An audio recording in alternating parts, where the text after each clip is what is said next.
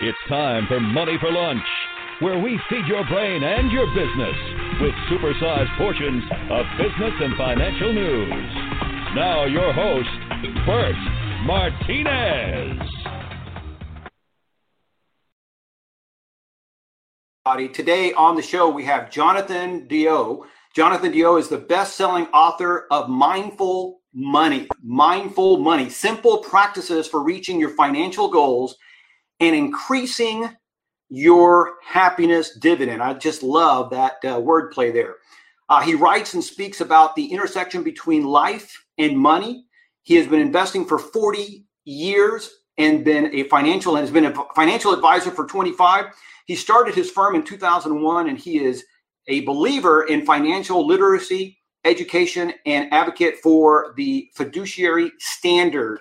And I'm excited to talk about this because we tend to have a love-hate money relationship. We love money, but at the same time, we have so many mixed messages about money, and we carry this baggage with us. So I'm excited to have Jonathan on the show. Jonathan DeYoe, welcome to the show. Thanks, Bert. I'm actually really excited to talk to you. It's been a while. What's that? So I'm glad. Yeah.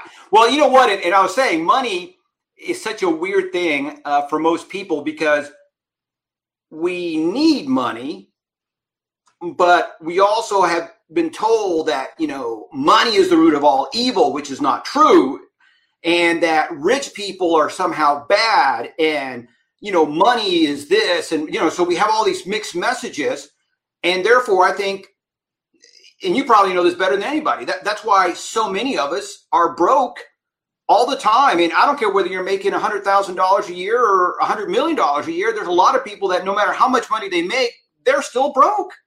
Yeah. And it's not just that they're broke. Their brokenness or their wealth and their relationship with money, they're unhappy. It's not that you're broke. It's they're unhappy with whatever's going on. And you can have money and not have money, and you can be happy. Yes. And I choose to have money and be happy. It's very weird. I've been going back and forth with my mom. And so I grew up with very little. One of my mom's sentences in this, back and forth was, yeah, Jonathan, we were poor. We were poor. There was a car that she used to drive me to school in where the back doors were closed with a rope tying the two back doors together. So you couldn't open them. You had to climb through the window. So it was, and so my whole life I wanted to have, and I wanted to build something, and I wanted to make something happen. I wanted to, wealth was something that was, somebody else's thing, and I wanted it. And it's like 3 years, I'm 49. And for the last 3 years, I feel like I've finally been able to breathe. Still work really, really, really hard. I still, I still put in 10-hour days. I still work on Saturdays.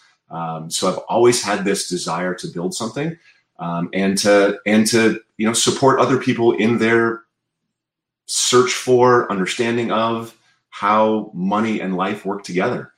It's always been this thing in the back of my mind. You said I invested for 40 years. I purchased my first stock when I was 9. And I've been looking at this stuff ever since. And it's really fun to me to think about markets and economies. And my clients say, hey, I'm glad it's fun for you because they hate it. So, it's a great symbiotic thing.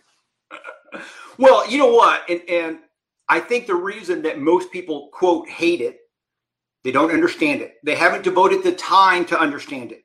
If I don't care what it is, if they would invest the same amount of time to understanding money and their thoughts and feelings around money as they do to, let's say, their fitness or their core enterprise, they would have a different change. And I think that's why most people have this love-hate relationship with money, because they just don't understand.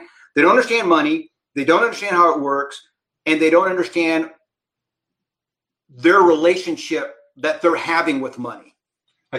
So I would be a little more charitable. I mean, okay. I think that's true. I think it's true. They don't. But I think they don't because they've actually pursued other things that are more interesting to them. There's a lot of people out there that say, hey, you can't do this yourself. You got to hire an advisor. And that's just not something I believe. Like, I think that people can probably do this themselves. I think it's really important that if they do it themselves, that they spend the time. But people have a choice. Like, they can take longer vacations. They can, work harder at the thing that they want to do the most. They can volunteer their time in their communities, at their churches, at their schools, at their, they can spend time in lots of different ways. And the one resource we can't renew is the time that we spend. Once you spend it, it's gone. So, I actually think people take a choice. They say, you know what, for this thing, I know that it's going to take me a lot to monitor and manage and think about and invest and line up the pieces so that I can have all those milestones and I have a retirement income. And you know what, I just don't want to spend that kind of time. And so I'm going to hire somebody else to support me in this role. And you can do this for anything. Like I can probably, and I did this when I was younger, I could bondo my own car after an accident, but I don't anymore. Right now, if I have an accident, I pay someone to fix the car. And I kind of look at us as a service industry. People pay us to help them in the process. Right. They could do it themselves. They could do the research. They don't want to, which fantastic. I get a great job and I do what I love and I get to help people. And it's great. We work together. Yeah. Well, into that, I know like my personal experience, I wanted to understand it a little bit better. And so I started doing my own research and, I subscribe to a couple of different newsletters from Motley Fool. I subscribed to a couple other things, and it can be overwhelming. It's I was putting in, I want to say anywhere from 10 to 20 hours a week trying to figure this stuff out. And so yes, you can do it yourself. Yes, sometimes it's better to get professional help. And I think it's better to get professional help no matter what, because you'll save time. You can still do the research. I think it's good to understand how things work. Right. So you don't get taken, because there's a lot of confusion out there. And I think this is the other problem that a lot of us have. The amount of information or misinformation is overwhelming. There are a lot of different designations. There's the broker, there's a fiduciary, there's all these different things. And people think that they're kind of all the same, and they're not. And, there's one of the things that kind of bothers me is not to be disparaging to anybody in this field, but there's a lot of insurance agents that use financial advisor, and basically they sell insurance and annuities, which is another type of insurance, but they're allowed to call themselves financial advisors. And I'm thinking, not really. So there's three rules. Like, this is the three rules. When you want to hire somebody, there's three things you need to do. And I always say this: the advisor you're going to hire, you're going to search for someone that's fee only. So that means they do not receive commissions from anybody, any product manufacturer, whether it's insurance or an investment product or anything. So the person that offers advice is paid for advice, not for a product. So that's rule number one is fee only. Second rule is fiduciary. Fiduciary has to put your interests first. They if you are the lesser of the two options, you have to meet a suitability standard. What that means is if I'm a broker and I only have to meet a suitability standard, and I think the S&P 500 is a great investment for you, I can sell you an S&P 500 mutual fund that has a 2% internal cost and gives me a big commission, instead of the S&P 500 index that costs 0.03% and I don't get any ongoing commission from, because it's suitable, right? So the fiduciary standard says, okay, S&P 500 is appropriate for you, so we're going to use this low cost 0.03% index. I'm not going to get anything from the product manufacturer at all. So rule number one, fee only. Rule number two, fiduciary. Rule number three, and this is kind of the personal one, right? This is the one you have to really dig into and get to know this person. You have to trust them. The advantage of an advisor is they're going to tell you when the thing you're about to do is a mistake. They're going to tell you not to do this, that maybe you should have this other action, take this other action. And so you have to be able to hear that, and it's got to modify your behavior. And nobody wants their behavior modified. So you have to trust them in such a way that when they say, hey, I think you ought to stay diversified, I don't think you ought to go to cash, or I think you ought to stay diversified, I don't think you ought to go all in on Bitcoin, or whatever the fad of the day is. When they say that, you believe them, and you can maintain the discipline of believing them and take the right action just because they said it, even though you don't agree or you don't feel good about it. Because feelings actually lead us to do some things, buy things we don't need, make investment decisions we don't want to make. So those are 3 simple rules, right? You got fee only, fiduciary, and you got trust is the only other thing that matters. Yeah. So, I like that. Fee only, fiduciary, and of course, trust, because ultimately trust is the most important thing. And, I've had some people that I trusted and you're right, they modified my behavior. So instead of maybe putting in the 100% that I was going to invest, maybe I said, okay, I trust you, so I'm going to do 50%. All right. I still want to risk, right? Right. No, right. Yep. But that's me. That's my inherent, that's me because I'm a risk taker. And I also believe that where I'm at in life, for me personally, I'm going to have to take some risks to make up for some stuff that I've lost in the past. Well, there's nothing wrong with taking risk. I mean, I'm 100% equities. Like I believe in equities, but there's a right way to do that. There's a right way to take that risk, right? Yeah, I'm not 100% in one equity. Right. I'm very globally diversified. I'm diversified across capitalizations, across industries, so I'm invested in everything. It's risky. It's volatile. It goes up and down a lot. But there's a right way to be risky. And so if somebody comes and says, I want to be really risky, there is a way to build that portfolio for them, right? So it's not always, be conservative. It's not always, it's very plan appropriate. We talk about goal focused and plan driven portfolios, goal focused, plan driven. And so, you build a portfolio that's specific to the client. The client has hopes and dreams and needs that need to be fulfilled. You build that stuff to support that lifestyle choice, those goals that they have. Yeah, absolutely. All right. So let me ask you this. Sure. Right now, we have, speaking of volatility, we have a weird market. And in my opinion, the market is being propped up, I don't know, by funny money or something. I think the market should be a lot cheaper than it is. But I want to get your take. Putting COVID into, let's say, a long-term context for a family's finance, are you recommending any specific action for people to take right now? So I think it's very interesting because I was thinking about this morning. Right now, markets are up for the year, right? So they were horrible. Like it was, it completely fell apart. But when you look at a long-term chart, 5 years from now, this will literally have been a blip. It will have dipped and come back. We've now had the fastest, 40-something% gain in the S&P in history.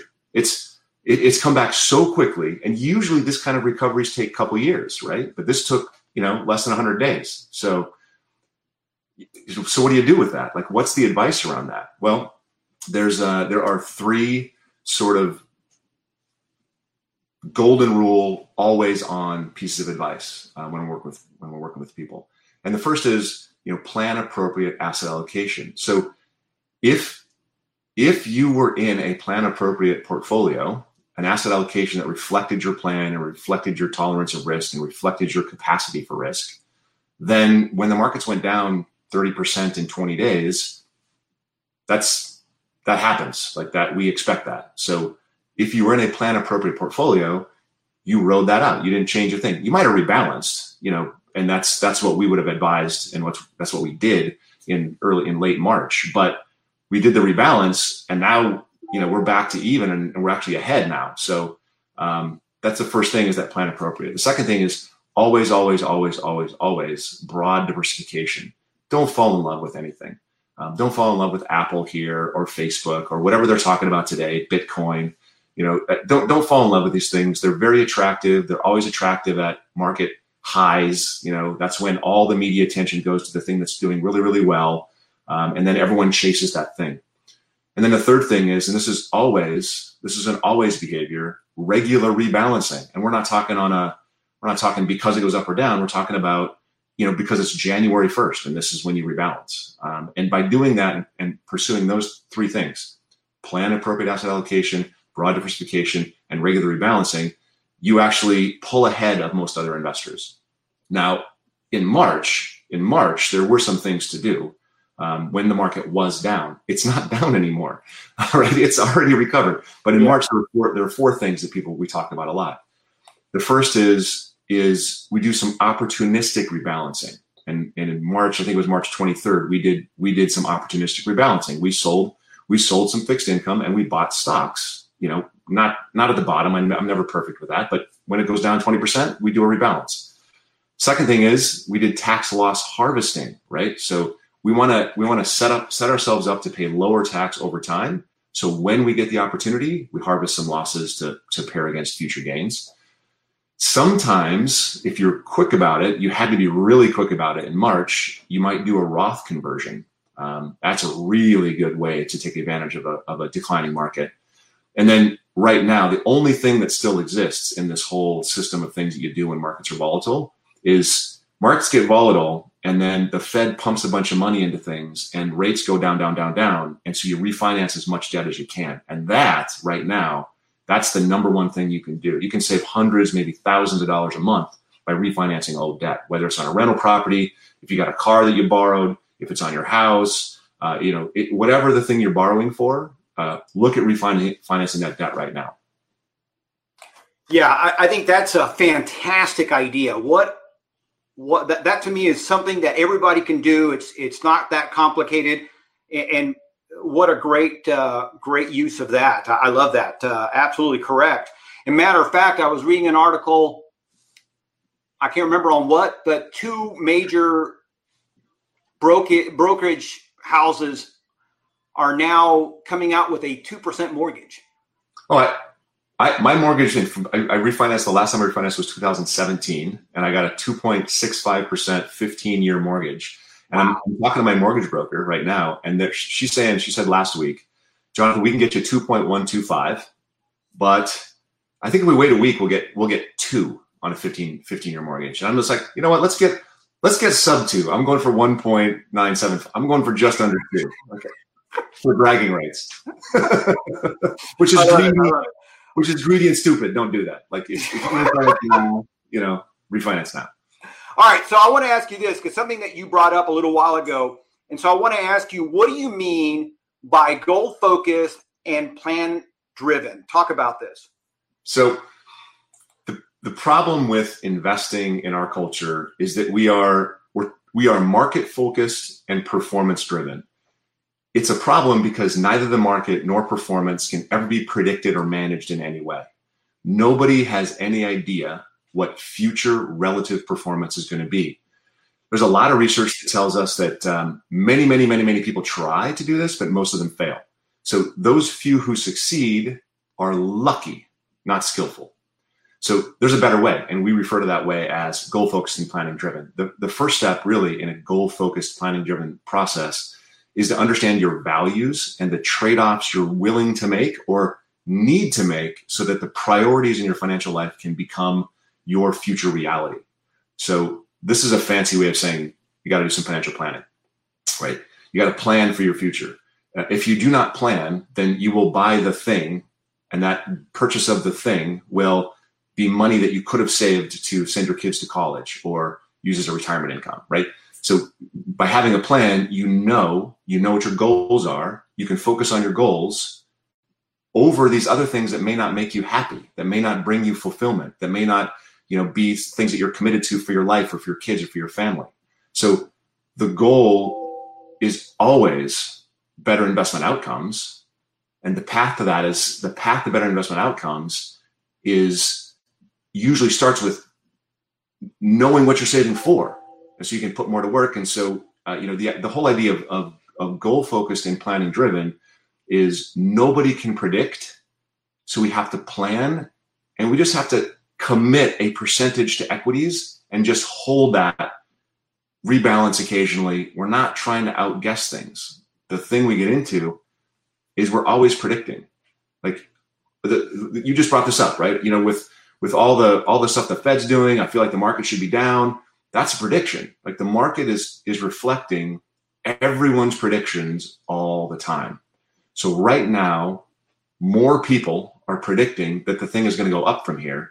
And, in March, everyone took off. All the analysts said, they threw their hands up. They're like, I don't know what earnings are going to be like in 2020, 2021, and I'm not even sure what they're going to be like in 2022. So they took off all their estimates. And in the last month, the estimates are all coming back. And the estimates are actually surprising. 2021, the estimates, again, there's no proof that they're accurate, right?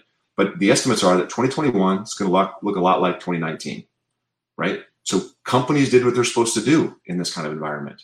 And it's very difficult to manage a company in this environment, but they're managing the companies in this environment. So, that doesn't change. They're always going to manage these companies. You have to kind of trust that happens and just commit to equities and stick with that commitment. That's right. Emotional, not intellectual. You know what? And I like that. Well, and I'm a big believer that everything is emotional. Even, people who say, hey, I'm very logical. Well, yeah. That's an emotion. You're logic. You've sat there and you've gone through a process to weed out as much risk as possible. And so now you feel comfortable moving in or moving out or whatever you make that decision. I like what you said there about, again, having a plan and sticking to it. What's interesting to me is several times I remember buying my first house, and I've seen this with first-time home buyers, that when they're getting ready to buy a house, they are very committed. And so they don't, they're paying down debt, or they're not creating any more debt, right? Everything's got to, you have that short window where everything's got to stay the same financially. Otherwise, it could ruin your chances of getting the mortgage, right? Yep. And so they don't make any big expenditures. They're paying down debt. They're committed and sticking to that plan. Of course, now they get the house, and now, everything goes out the window because they've reached their goal. But that's kind of what it reminded me of listening to you, is that we can do it. We all do it to some extent. Maybe we start saving money for that new car, or again, as I mentioned, the house or the vacation. And so because we have this emotional commitment to reach this goal, we start saving and not being distracted by the next shiny object, even when it's, Black Friday, and the sale, the TV that you have your eyes on is like 50% off. You're not enticed by that because it's not going to, it's not part of your plan. It doesn't distract you because you're so focused and committed. And this is where I think a financial advisor is helpful, because you're a coach and you can say, hey, Bert, based on what you and I've talked about, this is what you need to be doing, or let's not make that investment or that purchase based on what we've talked about and what we have planned out. And this is where I think that thing that where you talked about having a coach that you trust, or a financial advisor that you trust, that you can bounce ideas off of and keep you on track. So my crusade is actually, it's not so much go find a financial advisor, it's have a financial plan. Because we look at, I don't know how many people meditate, but the reason the book is called Mindful Money is because I've meditated for 25 years. And I actually think that what mindfulness gives us is it gives us a space between something happening in the world, or a desire happening in our heart for this thing, that's, the shiny object, and the decision that we're going to pursue that. So the space between the thing that happens and our pursuit is a chance to, if you're meditating, you get distracted and you bring yourself back to your breath, right? So if you have a financial plan and you get distracted by something that's a financial cost right now, then you need to bring your mind back to the plan, right? The idea is you have an anchor point. And there are many, many, many, many people that it's really easy to create a plan. I mean, if you go through the exercise at the end of the chapter, every chapter in my book, at the end of the book, you have a plan. It's rough, it's rudimentary, it's not all integrated, but you have a plan of action, you have a plan. And if you have a plan, you know what you're supposed to do. Now, sometimes it's hard to do the thing you're supposed to do. Like, we all know we're not supposed to have ice cream, we're not supposed to eat steak every night. But many of us do. And so when we have too much ice cream or too much steak, our health goes down. There's a gap between what we know and what we do. And that's where that coach comes in. If you know that you're not the kind of person that can stick with your plan, then you've got to get a coach. You've got to get someone in there to help you, to hold you accountable to your plan. But if you can, if you can stick to the plan, you don't need a coach. And Vanguard did a study on this, and Vanguard says fully half the benefit an advisor provides is holding you accountable and keeping you on your plan. It's saying to you when, that you get that there's this great deal on a boat, it's saying to you, hey, the boat's not part of your plan. If you can have the boat, but then we have to figure out what you have to give up in your plan to have the boat or the vacation home or the 6-month vacation or the, whatever it is. It's a matter of understanding your trade-offs and sticking with those trade-offs. And if you don't get pulled off the trade-offs that you've been willing to make, the things you've decided you don't need to be happy, if you're willing to, pass on those things, then you get to have the things that'll make you happy. But if every time something comes along that'd be a nice to have or neat, it's a want, and you pursue it, you're going to lose the things you want to have. And, the things that not everybody, but most people think about when they think about planning is they're thinking about retirement income. They're thinking about maybe taking care of their parents when their parents are older, if they haven't planned very well. They're thinking about their kids in college. They're thinking about lifestyle. So they're thinking about maybe a couple week vacation a year, maybe. And then they're thinking about, if they're really good, if they're really lucky at the end of their life, they may be able to leave some kind of legacy for their kids or, for their alma mater or church or whatever their things that are important to them. So there's 5 main buckets that people really plan for. And then everything else becomes it's a nice to have. And I don't know, maybe there's a 6th thing, maybe there's a 7th thing that people would plan for. But if you just buy stuff and you aren't thinking about the big picture, then the person you are today is the only person you're caring about. It's the only person you're taking care of. You're not thinking about the person you're going to be in 20 years and what they might want. And there's a lot of people that, would say, no, I just live for today, live for today, live for today. I hear that all the time. I spend a lot of time studying Buddhism. I understand now. I get that. Right. But I feel a lot better about my now, knowing that I'm okay and my kids are okay and my wife's going to be okay. If something happens to me now, they're okay. Right. So I get a lot of oomph, a lot of feeling of I fulfilled my responsibilities on the planet, knowing that I am saving for the future. I feel better now, knowing that I'm setting aside for that next thing that might happen. Absolutely. There is an incredible amount of peace when you have those things taken care of. Totally. That's what it's about. It's about creating contentment. Yes. Peace. I mean, your plan should start with your values. What's important to you. That's the ground. That's the grounding. And then when it's, when something's distracting, you get the squirrel or the shiny object, whatever that thing is that pulls you away. You go, wait a second. That's actually not important to me. Right. I traded that off. I don't have to think about that. And it eases your sense of, anxiety about everything to know, oh, I don't have to pay attention to that. This is why meditation is so important, because when you meditate, that's the practice. The practice is something rises in your brain and you let it go. Like when you do the bench press, what are you doing? You're practicing with those muscles. You're strengthening those muscles. When you're meditating, you're strengthening I don't have to think about this muscles, which is, oh my God, it's so calming. Absolutely. Absolutely.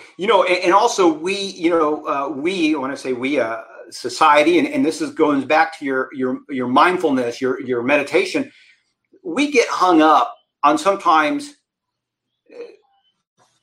trying to make other people happy. For example, Christmas is a big pressure cooker for a lot of people. Hanukkah is a big pressure cooker for a lot of people.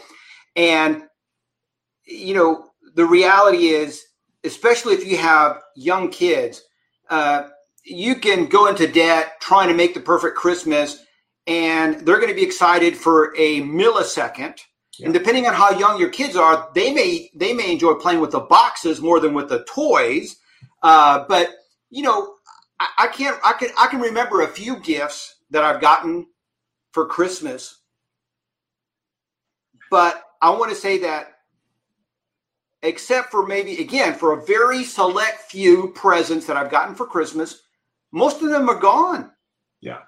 And all the hard work that my wife and my kids took the time to get me this present, which is very grateful for. But my point being is, sometimes we stress so much that we forget that some of the stuff isn't really that important. It's going to come and go. And at the end of the day, you know, your kids are going to be more grateful that they're not going to lose their house, that even though mom and everybody is sad, they're, you know, at least financially, they're not going to be stressed. That's that's the best gift you can give anybody. So I was thinking about this the other day, and I'm probably bucking a whole bunch of research on this topic, and I'm speaking out of school. I don't really know what I'm talking about, but I want to. This is the thought process I had, and then I'm going to tie it back to personal finance. So I've read probably 20, 30 articles about how bad this COVID, you know, don't go to school thing is for kids, because it takes away their ability to do this and this and this and something. And I'm sure that's all true and accurate, but it's actually giving them something else. It's giving them coping mechanisms. It's forcing them to figure out a way to manage emotions that no one should have to manage. And so I say that, and I'm going to tie this back to that Christmas analogy you just offered up, because I mean, I grew up and our Christmases were, you know, I got a sleeve of Girl Scout cookies, the Thin Mints. My brother got the other sleeve, and I got, you know, socks and underwear, and I got a toy, and that was it. And so I didn't have these huge expectations, but then I spoke to my friends and I was like, holy cow, you got a computer and a bike and a compound bow, and you got all these things, and I'm like, wow, what? So I wanted. But I didn't get, and so I had to deal with not getting. Now my kids, my mom, their grandma is, let's say, generous around the holidays. The toys and things, so we get them a few things, and then grandma goes crazy. So they just have a smorgasbord of stuff that they get every holiday. And my wife and I go, what are we teaching them? Like what? They don't, and I just don't think that giving people everything, I think it robs them of the lessons. I think it robs them of other things that are equally valuable, probably more valuable long-term. So we make a big deal about we as a culture make a big deal about giving lots of things and making sure the kids have great, you know, holidays. But I actually think the kids that struggle and don't get everything given to them, I think that they get a valuable life lesson. And the thing I worry about with my own kids, you know, I was raised with very, very little. That drove me to actually, you know, do good in school and work really, really hard. And my kids are great, right? They're very well adjusted. They're great, but they're given a lot. They have a lot more opportunity than I ever had. And do they take that for granted a little? Probably. Sure.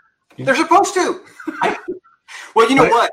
I tell you, your Christmas story reminds me of a family that I saw on Oprah Winfrey many, many years ago. And so it was I believe it was 5 or 6 kids, and all they got for Christmas every year was like an apple, an orange, a few nuts, and I think maybe if they were lucky, socks and underwear. That was their Christmas. Yep. Now, each of these kids, they were either professors at an Ivy League school. Yep. They were lawyers, doctors, and they all had attended prestigious schools. Yep. So if so possibly one of the lessons, and this is what you're trying to bring home, is that we get so much out of that struggle, because if these 5 kids would have been given, as you know, like most of our kids are given so much, their motivation is killed. So maybe we can, you know, give our kids less, and maybe they become more rounded and more motivated. Maybe they get more stuff done.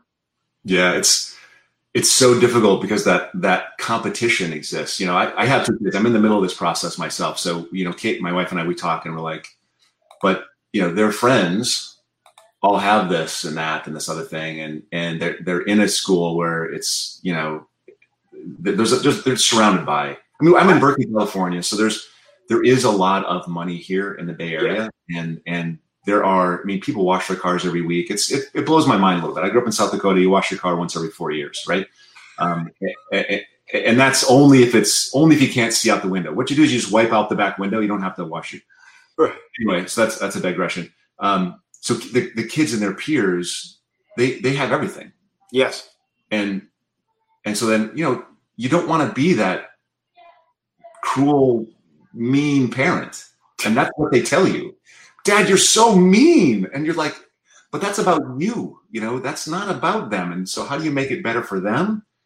Don't give them so much. Don't give them so much. It's such a hard thing. Such a hard thing. Give them an iPhone that's 2 years old. We actually made them buy their own iPhone. That's what we did. We did too. So, my wife and I, we bought them these cheapy phones from Walmart. And we have 2 young kids. They were 15 at the time when we did this. They're twins. And they came back and say, we're the only people that don't have iPhones. Yep. I said, honey, that's rough. You have a phone, you can text and you can call. That's all we need you to do. But I have to hit three times to get a C in my text. It takes me forever to respond. Well, but each of them bought their own iPhones. Yeah. Yep. And they had to save for that money. And the best part is, because they were 15, luckily a friend of ours has a dog grooming shop, and she hired them on the weekends. And this is nasty work. Yep. For girls, for anybody to do, much less girls, but they learned so much from that. They saved their money, they learned a new skill, and they were covered with hair and pee and sometimes poop. Oh. And it's just a blessing, because most people don't get to experience that every day. Yeah. So there are areas where we're pretty lax, and there's other areas where we're very strict, but both my son and my daughter started working when they were, I think Eli started working when he was 12. And so we have a neighborhood pool. Someone's got to sweep the pool and take out the garbage and clean things up and those kinds of things. And so they both did that job. And now he's 15. He's gone on to, he's working at a deli. And so he's busting tables and he's working in this period. And that was we had a big question. If that made a lot of sense, that's a risk factor, having to go out in the world and people, he's handing people food, and what if they sneeze, and what if they have COVID, and there's all these kinds of things. But it's such a huge lesson, and he's earning money, and he's saving, and he's almost 16 in California. You can drive when you're 16. So he's thinking about, I want to get a car, which is, having that goal that he has and making him work for it is, I think there's something really important about having a goal and working for it. It works for 15-year-olds. I think it works for 40-year-olds, 50-year-olds. I think, if you get to 50 and you haven't saved enough, boy, you start thinking about retirement, people start saving a lot if they haven't saved by the time they're 50. Absolutely. Hey, we're out of time, Jonathan. It's been a blast having you on the show. I want to plug the book one more time. It's Mindful Money, Simple Practices for Reaching Your Financial Goals and Increasing Your Happiness Dividend. I love that, increasing your happiness dividend. Available at mindful.money. Mindful.money is the website, or Amazon. You can check it out there. Jonathan, looking forward to have you back again, my friend. Thanks, Bert. This has been great. Absolutely.